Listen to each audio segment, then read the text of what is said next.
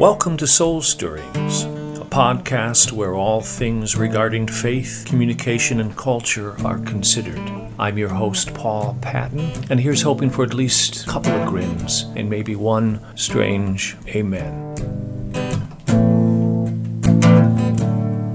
In this podcast, my emphasis continues to be faithfulness as the seventh fruit of the Spirit. For forgiveness is how God deals with our past, but faithfulness is how God secures our future. Faithfulness is the seventh of the 9 virtues listed by the Apostle Paul in his letter to the Galatians as fruit of the Spirit. And the implications of this significant biblical metaphor are many, but among them is that our task as gardeners is to cultivate and enlarge our virtuous capacity incrementally over a lifetime. This is the nature of the gardening task assigned by our Creator. The Greek word for faithfulness is pistis or pistos, meaning to hold fast and or steady, even in difficult circumstances. And like all the other fruit of the Spirit, the central significance of faithfulness as a character trait is directly traced to our essence as human beings created by God in His likeness. Humanity at its virtuous best faithfully reflects what God is like.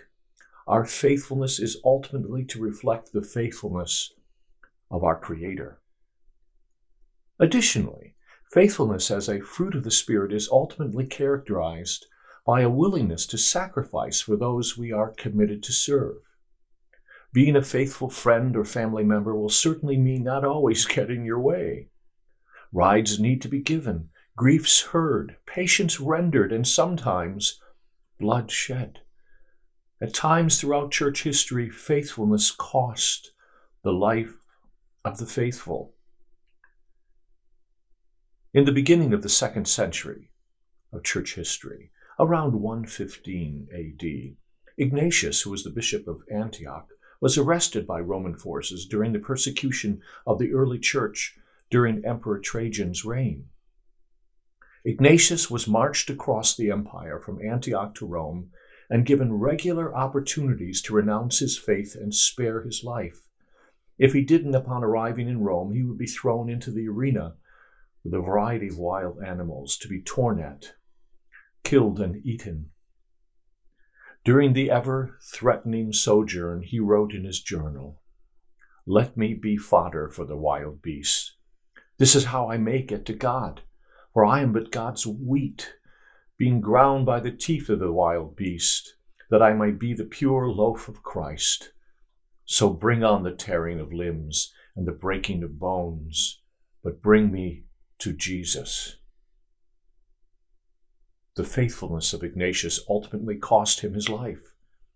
Indeed, faithfulness is costly, but relationally necessary. How is faithfulness manifest in your relational journey today? What might your Ignatius-like moment today have been? What are the moments that might have required some degree of sacrifice?